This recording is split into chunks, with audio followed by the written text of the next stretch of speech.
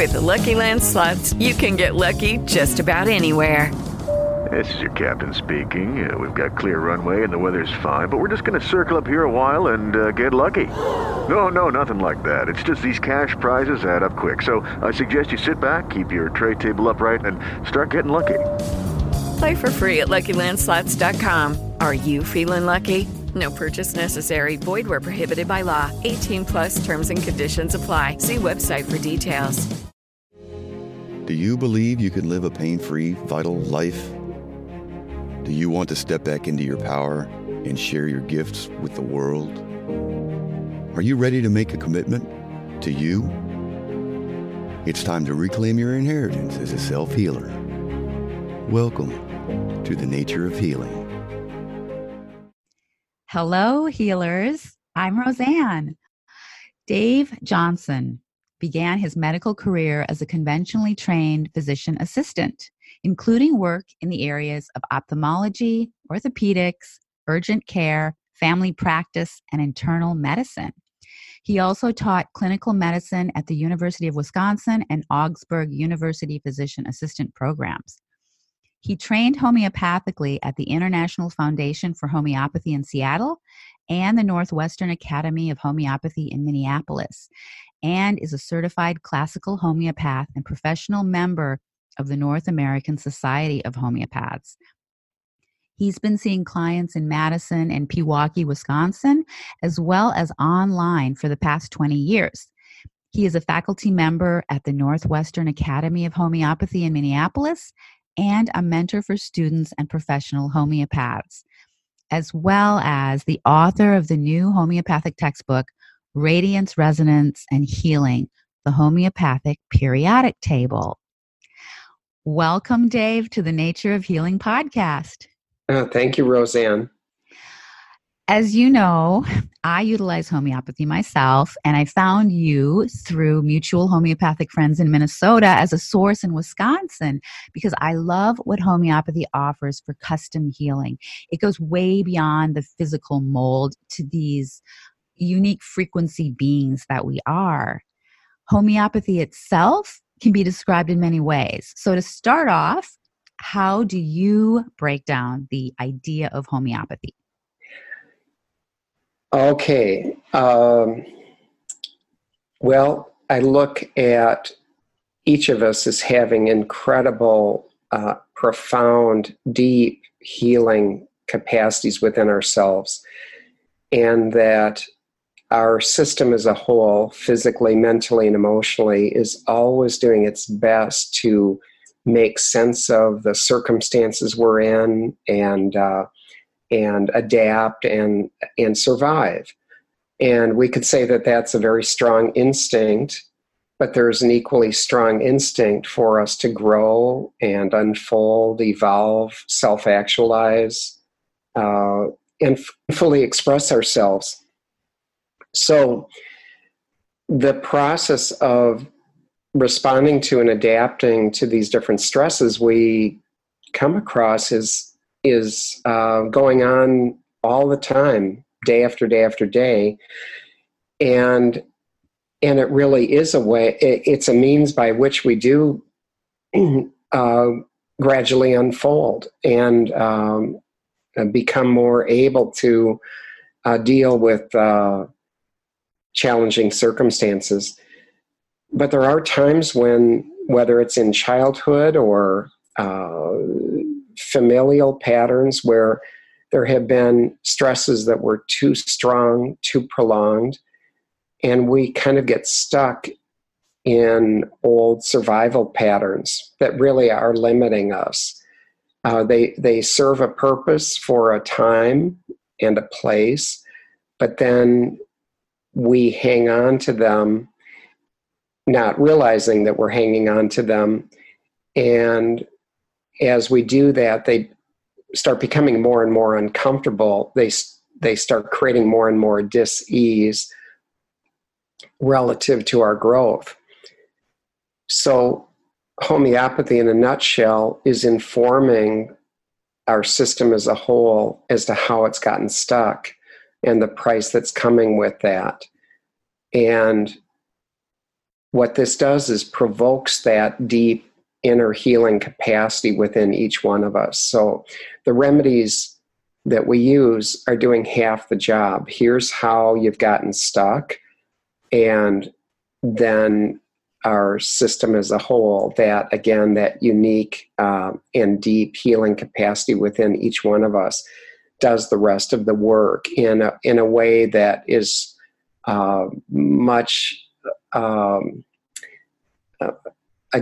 more profound than anything we could decide about how we want to steer the system physiologically and manipulate these natural healing mechanisms in a certain direction, period. So I guess that is homeopathy in a nutshell relative to more chronic conditions.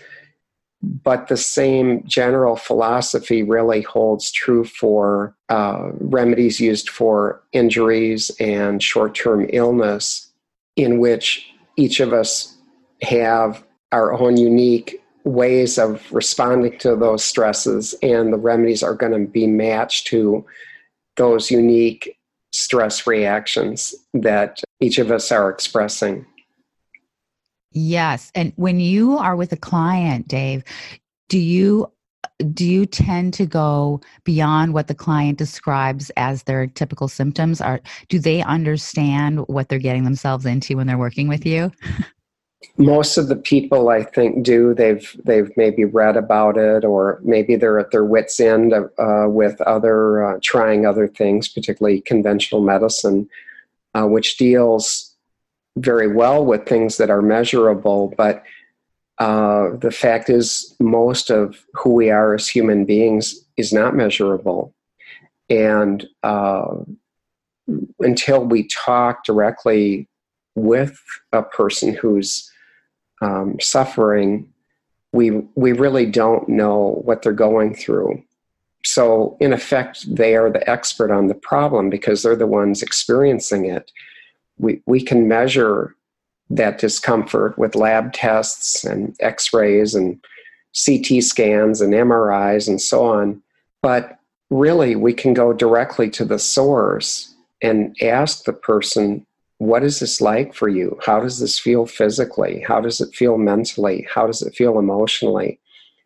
And they will tell us. So we talk about a mind-body connection, but the fact is that there never was a disconnection.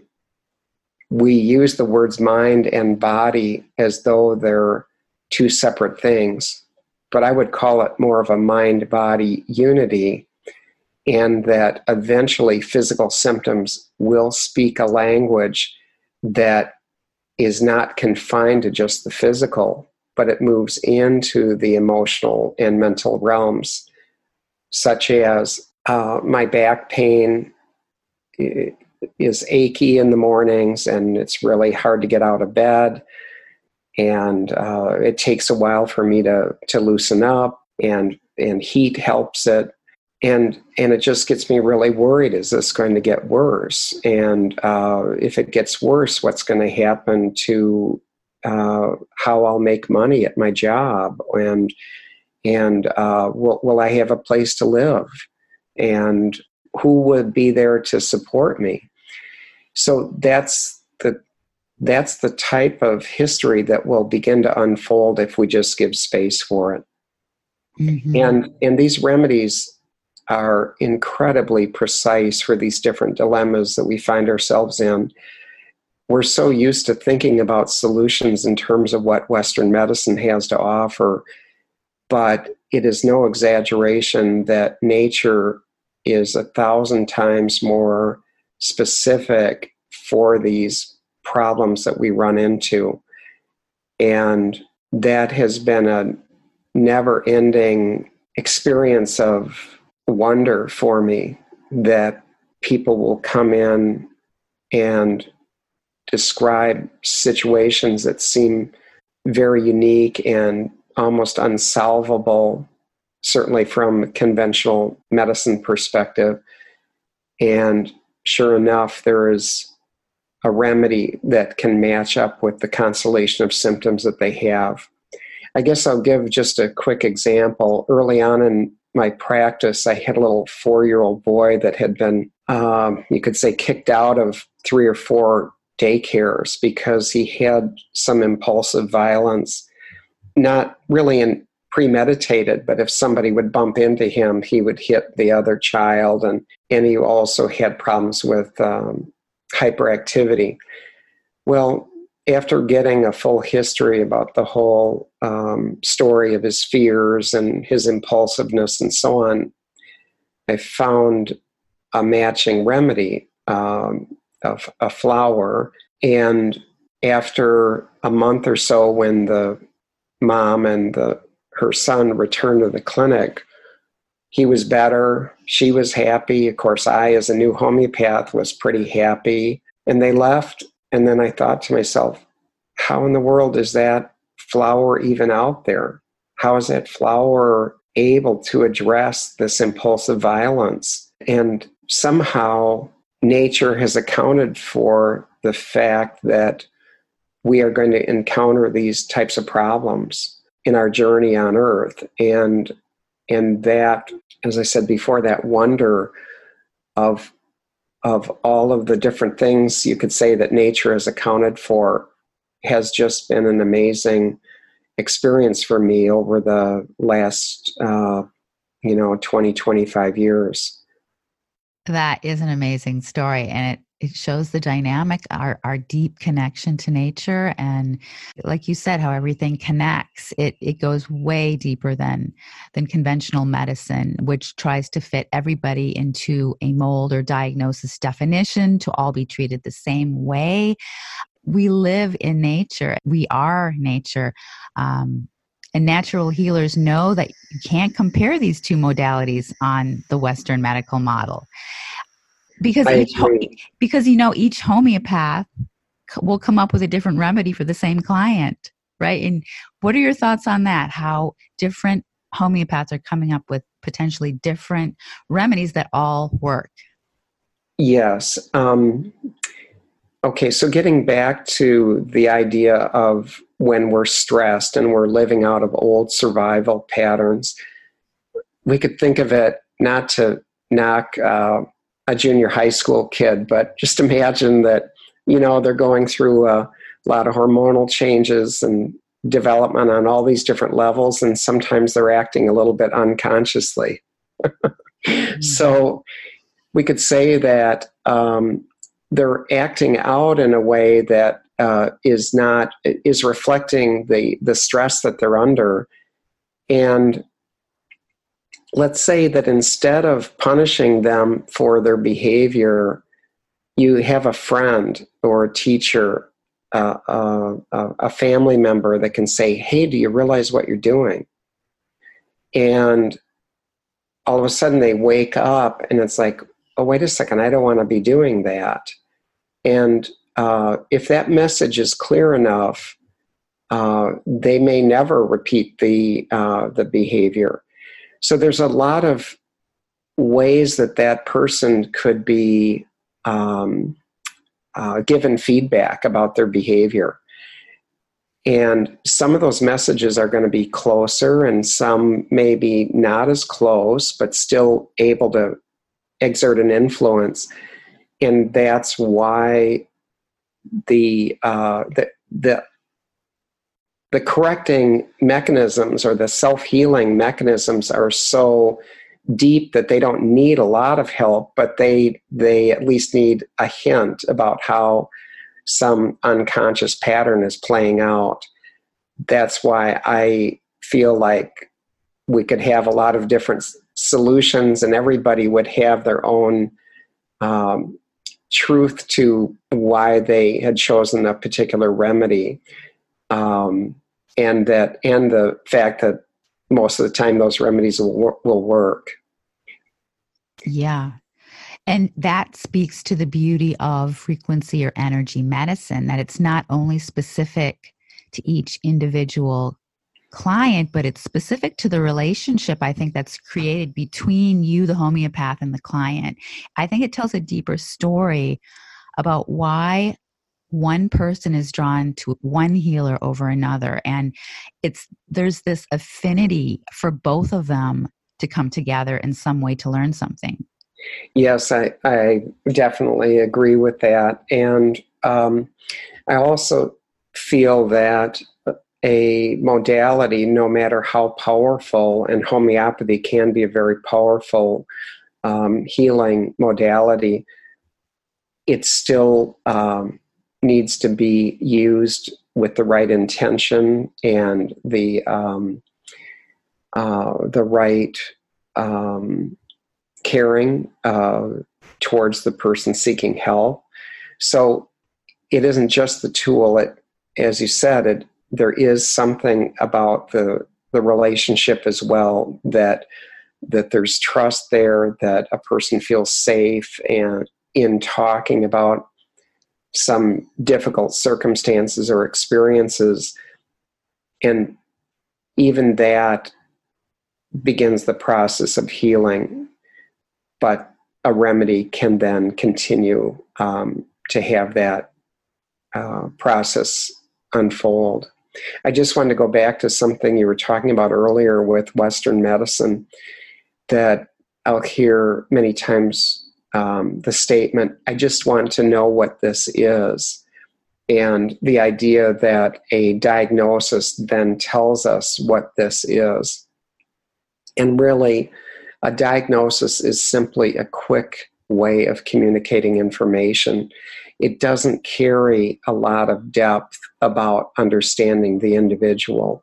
It tells us perhaps quite a bit in a short phrase about what's happening at a physical level, but the underpinnings of that physical problem or problems are not well understood at all through the name of a disease. So that's why we can turn to the experience that a person is having, trusting that while it may seem quite simple at the surface, the process, it very quickly goes deeply into patterns that are driving our behavior in uncomfortable ways. Yeah, you're definitely speaking from a very deep level of understanding of how we interact with nature, how nature interacts with itself, with us. How has your process changed from the beginning? Oh, that's an interesting question, Roseanne. There are really sophisticated computer programs that are used to search for remedies. And I used to always use that interface between the client and myself. I would use the words that they were conveying and then use computer searches in this homeopathic software to come up with potential remedy matches. So I came into a period where my computer was completely, repeatedly breaking down, and I simply couldn't rely on the software. And yet the people were coming in had histories that I was understanding. And, there could be 1,000 remedies out there, but somehow the right person was showing up during this time that my computer was down. And there were other experiences at that time where, for example, I was looking at a handout about a group of remedies, thinking to myself that I wouldn't have any idea how to use this group of remedies. And within a week, somebody showed up that couldn't have described that particular group of remedies better than, it was unmistakable that the little I had gleaned from the handout was being expressed to me by the client. And those types of experiences, and there were others, made me trust that we're part of this higher order and the right people are showing up for us. There are teachers, and we have something to learn from them, and hopefully we can help them in return. But that trusting that there's no mistake that this person is in the office today, and that this is not going to be an exercise in futility, really helped me drop concerns like, well, I hope I'm going to be able to get the right remedy, and I hope that they think I'm a good homeopath, and dropping those more egotistical worries really allowed a freedom for the client to express what was going on, and we were able to get in the flow of what was happening for them much more quickly. So now I just have that trust that limiting state that they're experiencing will declare itself, and we just give it the time it needs to do so, and it inevitably does. You mentioned that, you see your clients as teachers. Can you describe a story that shows me that? Gosh, I could probably go to the last person I just saw. It gets a little bit complicated to describe that, in the sense that the background of what they were teaching can be so nuanced, but it in effect, it's that they will, if a remedy is like looking at a monument or a statue, and you can see it from a different angle, and let's say, the proverbial elephant, and we see the ears and the big legs, and then we think of a remedy in that way, and we can get used to seeing it just in that way. It's as if somebody can come in and they're describing something about the legs and the ears, but then they talk about the trunk, and that you realize, oh, that's part of that remedy too. That's I had forgotten that, or that's something that's not written about in the books, but it's clearly connected with the same theme as the ears and the legs. And I hope that's not too abstract, but no, that's a great analogy. So, yeah, it's very exciting to meet new clients and to see people in follow-up, and it's very rewarding, of course, to see people doing better. But there's, speaking to those times where people haven't gotten better from a remedy, it isn't discouraging in the same way that it would have been early on, because it's like, I chose the best remedy that I could under the circumstances at that last visit. What is it that is hiding here, or what is it that I'm not understanding, or perhaps is out of the awareness right now? And so a previous remedy acts as a platform for understanding what needs to be done in terms of an adjustment. Yes, because we're always evolving. That makes complete sense to me. And, you mentioned people who use these machines with large databases of information. Are some of these people who are utilizing these machines, are they sacrificing something in their own ability to learn about themselves, being plugged into a machine? Well, I guess it's just right, what's right for them at this time.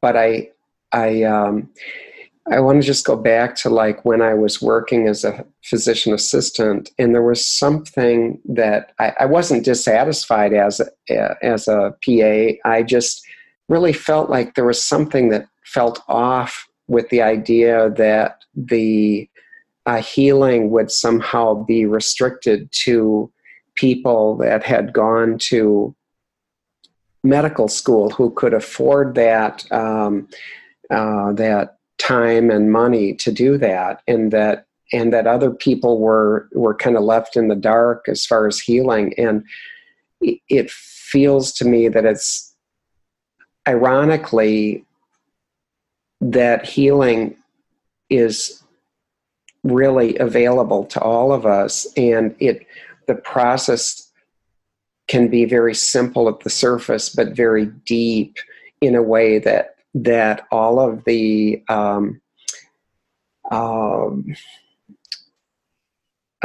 instrumentation can't really reach. Now, maybe it can reach it in a certain way, and I'm not at all being critical about that, but there is something, a really profound depth that everyone has that can be gradually accessed in terms of what they understand about what's going on and for them. And so in the process of a interview, I like to understand, what are you feeling? How is this affecting you? How is this affecting your life? So the what and the how of the person's experience is more important than, say, going to why do you think this is going on? Because if we stay with the what is this experience like, how is it affecting you, by the end, the why is this going on becomes self-evident. Mm-hmm. Let's say that I come to you for what I believe to be symptoms related to electromagnetic frequencies or EMFs. And since I've done all this research, on 4G and 5G, and I'm concerned about the health impacts, do my symptoms come from these EMFs or from somewhere else? Well, okay, so it's not to deny that there can't be problems that are created for certain people with electromagnetic fields. But with any kind of stress, because we're all wired a little bit differently, each of us are going to experience that stress, in this case, electromagnetic fields or G5 and so forth. Each of us are going to experience that slightly differently. So there is an approach that is called isopathic prescribing, which would be directly matched with you could say, the offending stimulus, the electrical fields. But the homeopathic approach would be to say, okay, but what was the unique way that the system responded? What is it? What is the experience when the person gets in that kind of, has that kind of exposure? And then we can see, okay, what's happening for the individual? How can we match a remedy with what happened in response to help provoke their system back into a correction? Great. That's a great example of the what and the how to get to the why. That's great.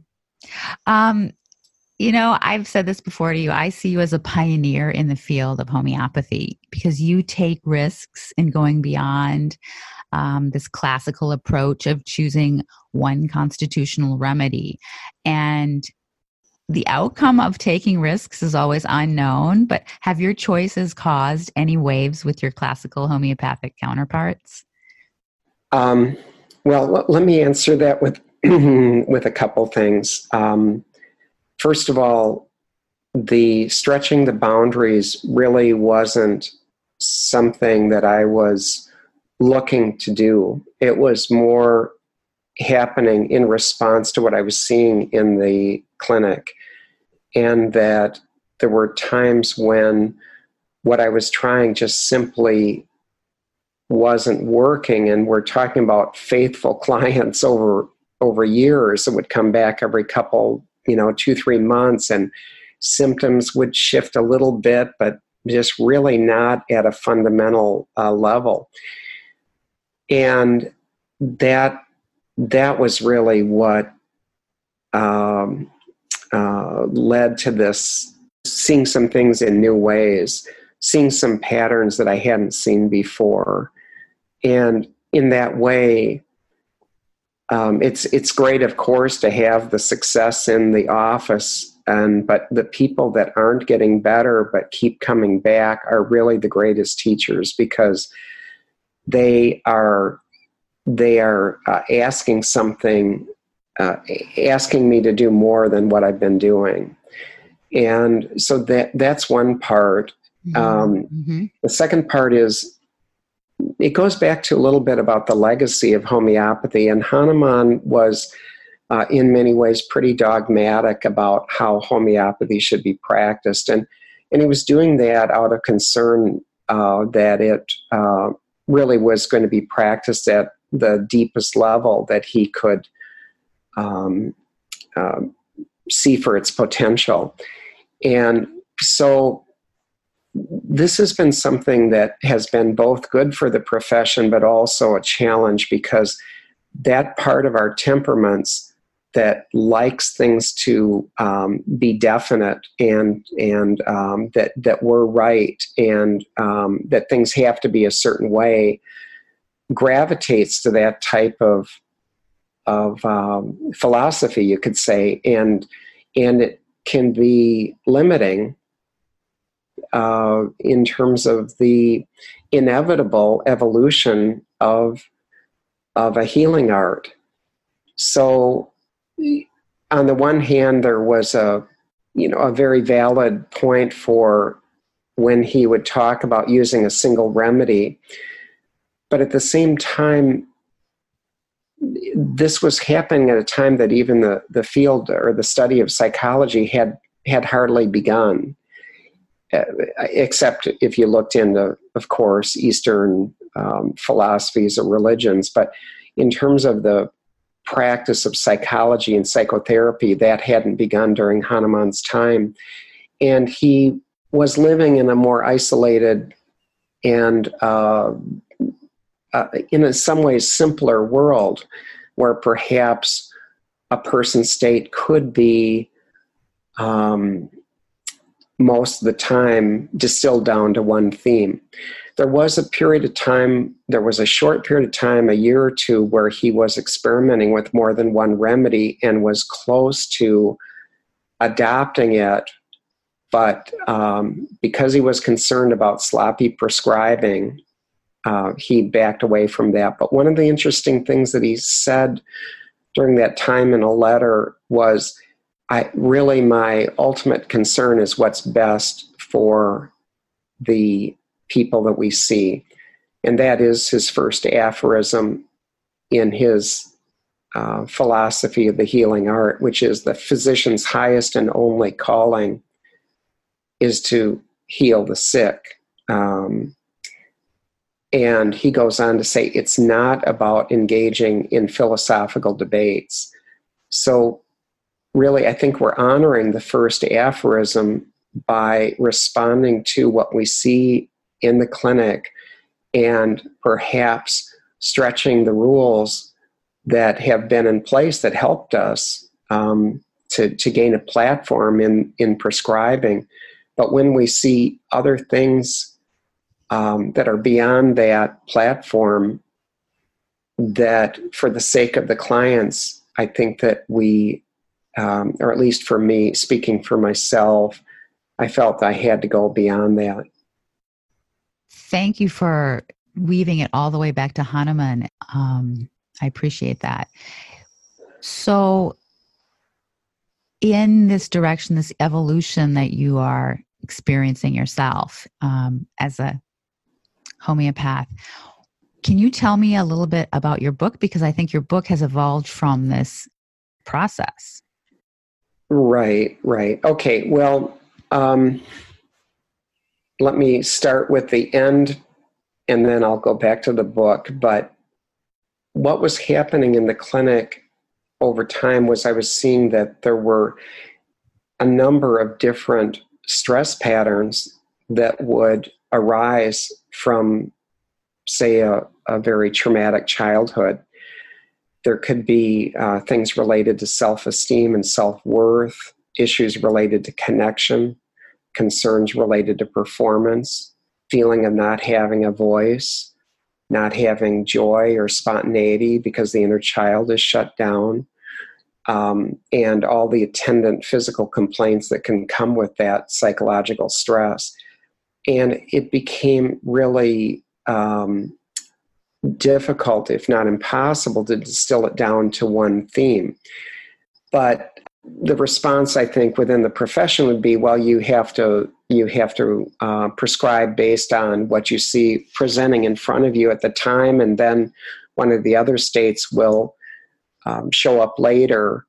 But I wondered, are these not lying there all at the same time? Is this complex there all coexisting, and that there's a blending at times of some of these different stress states as well? So what happened with the book then, in light of that, what happened in the book was that I had done a lot of work with the periodic table elements, every one of which, at least the ones that we've explored, which is most of the table, all of those elements have very specific homeopathic indications. And by writing the book, insights came up that I never, questions and insights came up that I would never have expected, that they would go beyond what I had already experienced in the clinic. So I saw in the periodic table that there were themes related to connection and disconnection, things related to attachment issues, for example, that there were very specific things related to performance in different settings and the confidence related to that, things related to incarnation and do I really want to be here on earth, and alternately a loss of the inner child where one is so submerged in the world and its responsibilities, one's forgotten what it was like to feel joyful, almost like the that Orson Welles movie with Rosebud. But that movie describes the loss of the inner child, really. And so the writing of the book, I could see that the periodic table provided a sort of platform for our modus operandi in the world. Like, how do we connect? How do we perform? Where do we perform? What's our confidence like? And then there are certain themes or atmospheres that pervade our connections and performance. That's what I saw through the table. And then through that, I could see how the table, again, created a sort of foundation for how we go in the world, and then how plant and animal and other remedies kind of expand on some of those themes. So yeah, I guess that the book surprised me, and it led to a whole nother level of questioning, and I'm trying to put those thoughts down now too. Yeah, as you were talking, it just seemed to me that it's just part of this overarching theme in our world with the, astrology of what's happening in the stars and with the plants and nature. And here you've connected the periodic table too. Yeah, I think one thing that I saw after getting the book done was that when we pull something out of nature, like let's say the element sodium or potassium or any one of those, in a sense, they're not balanced really, because they have their own charge, and in nature, they're often connected with something else that creates a sort of balance. So let's say sodium is balanced with chloride in salt. There are ways in which a prescription from the table, you could say, can be balanced we don't have to worry about that from the plant and animal kingdoms because of all the balancing chemicals in a plant or the homeostatic mechanisms within an animal. And those are reflected in the remedies, that the remedies from the periodic table are not completely balanced in the same way as a plant remedy is or an animal remedy is. So that's maybe a little bit controversial, but it's a long topic in and of itself. But that looking for balance in a prescription was something that opened up a lot of new doors. Yes. And as we're always ever evolving, we're always going to be healing on new levels and changing. And so it does make sense that people would come back, because when they evolve, they're basically shedding a layer possibly, and something else is emerging. I think if I could respond to that, I think that these stress states are not really the same as us. We get identified with them or blended with them as though they are us. Well, I'm just a nervous person, or I'm just a fearful person. The fact is that anxiety or fear obscures who we are.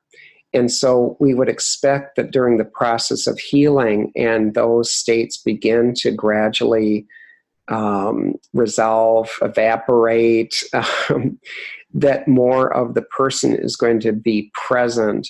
But life being what it is and stress is continuing, we might see a similar state come up, but not to the same degree.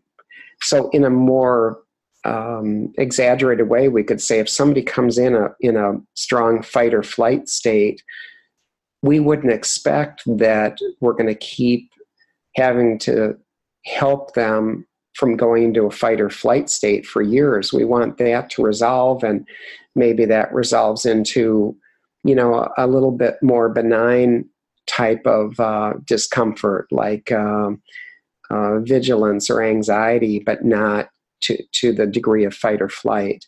And that's like what you said, is that the resolution of these limiting stress states, which obscure who we are, should also mean that the prescription would, in a good way, be changing to reflect the ever increasing freedom that the person is experiencing.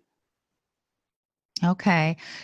So do we ever reach this enlightened state in this life, or will we always be, I guess it's a relationship with our own evolution, or our higher self, as some like to say. Do we ever realize that we are the cause and the cure? Is that what you're coming to? As I see, as you're talking, I see kind of this picture in my head where we come to this realization about ourselves. Yes, and this gets into, this gets into deeper philosophical discussions, and really, what is it that drives disease in the first place? And of course, from a conventional perspective, it's things around like genetics and the immune reaction and so on. But for example, if you look at what the Buddhists say, the cause of suffering is the ego, or the sense of a separate self.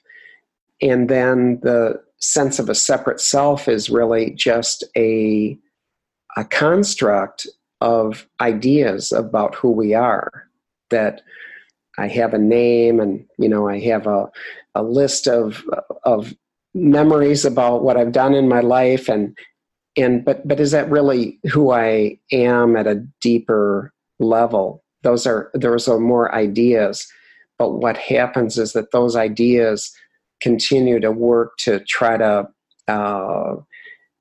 we get identified with them, and then we work to protect them,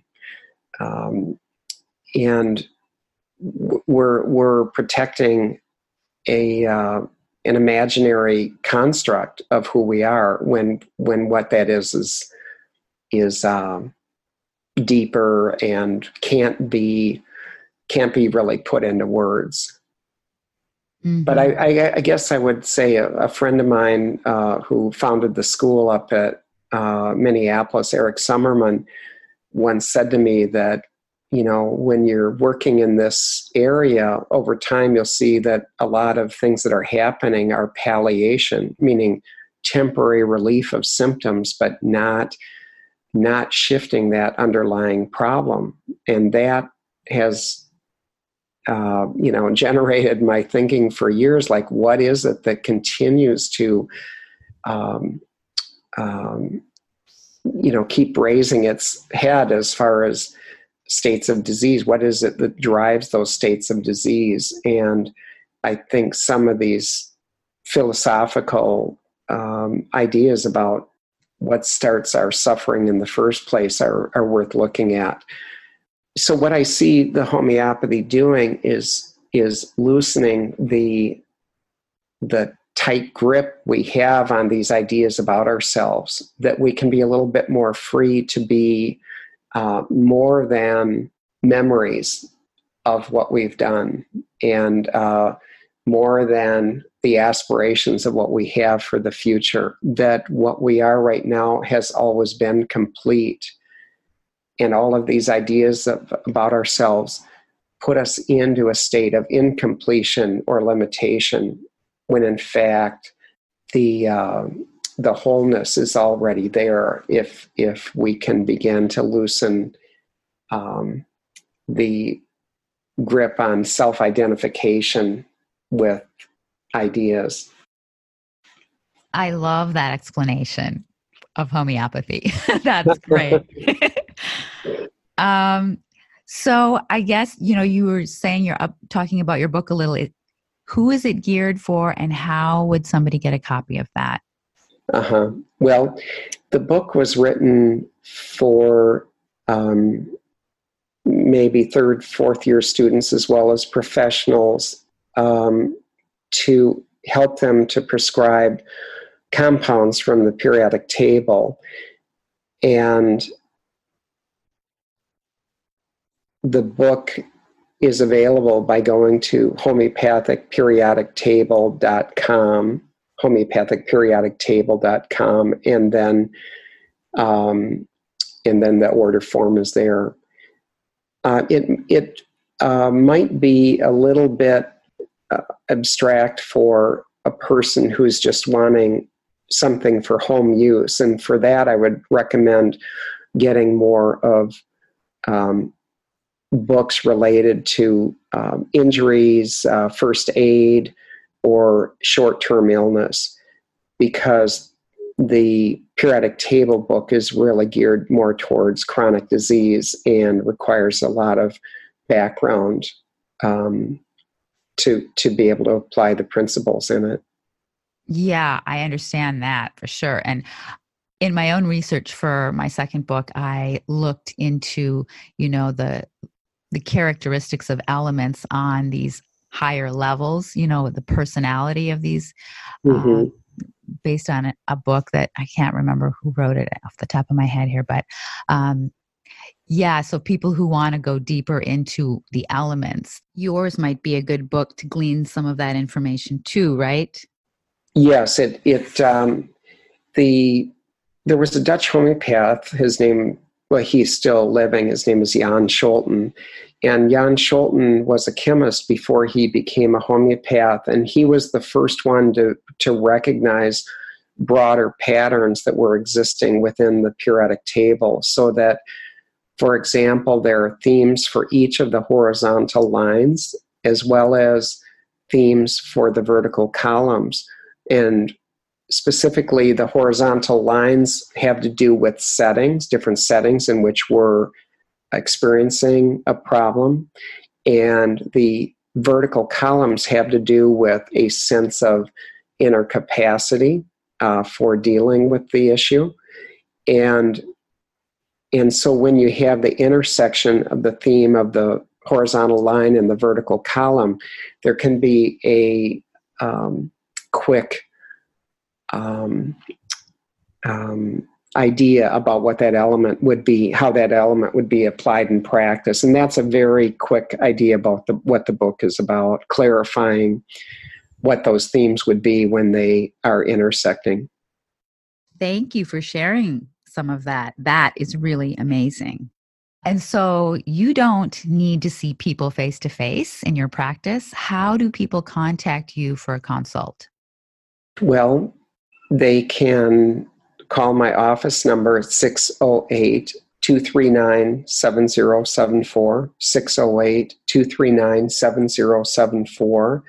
I have a website, which is homeopathy-wi.com, and they could call and we could talk and see if this is a fit for them.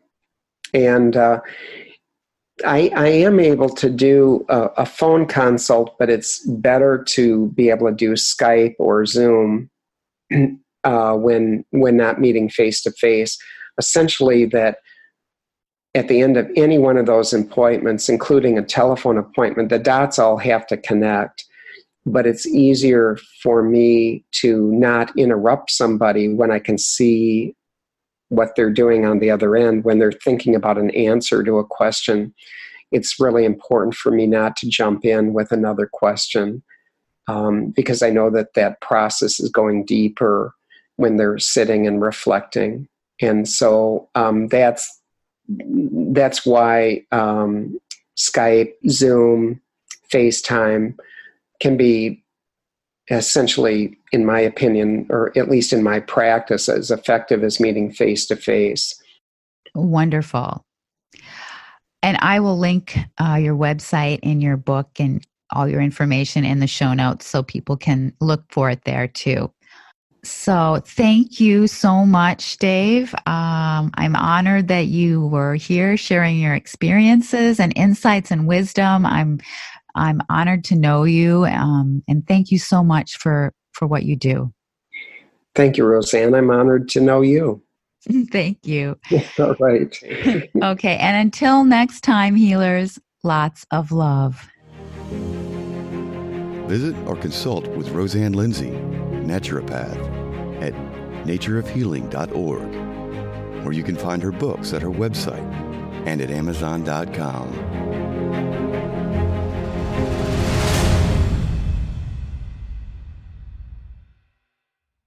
Judy was boring. Hello. Then Judy discovered ChumbaCasino.com. It's my little escape. Now Judy's the life of the party. Oh, baby, mama's bringing home the bacon. Whoa, take it easy, Judy. The Chumba life is for everybody. So go to ChumbaCasino.com and play over 100 casino-style games. Join today and play for free for your chance to redeem some serious prizes. ChumbaCasino.com. No purchase necessary. Void where prohibited by law. 18+ terms and conditions apply. See website for details.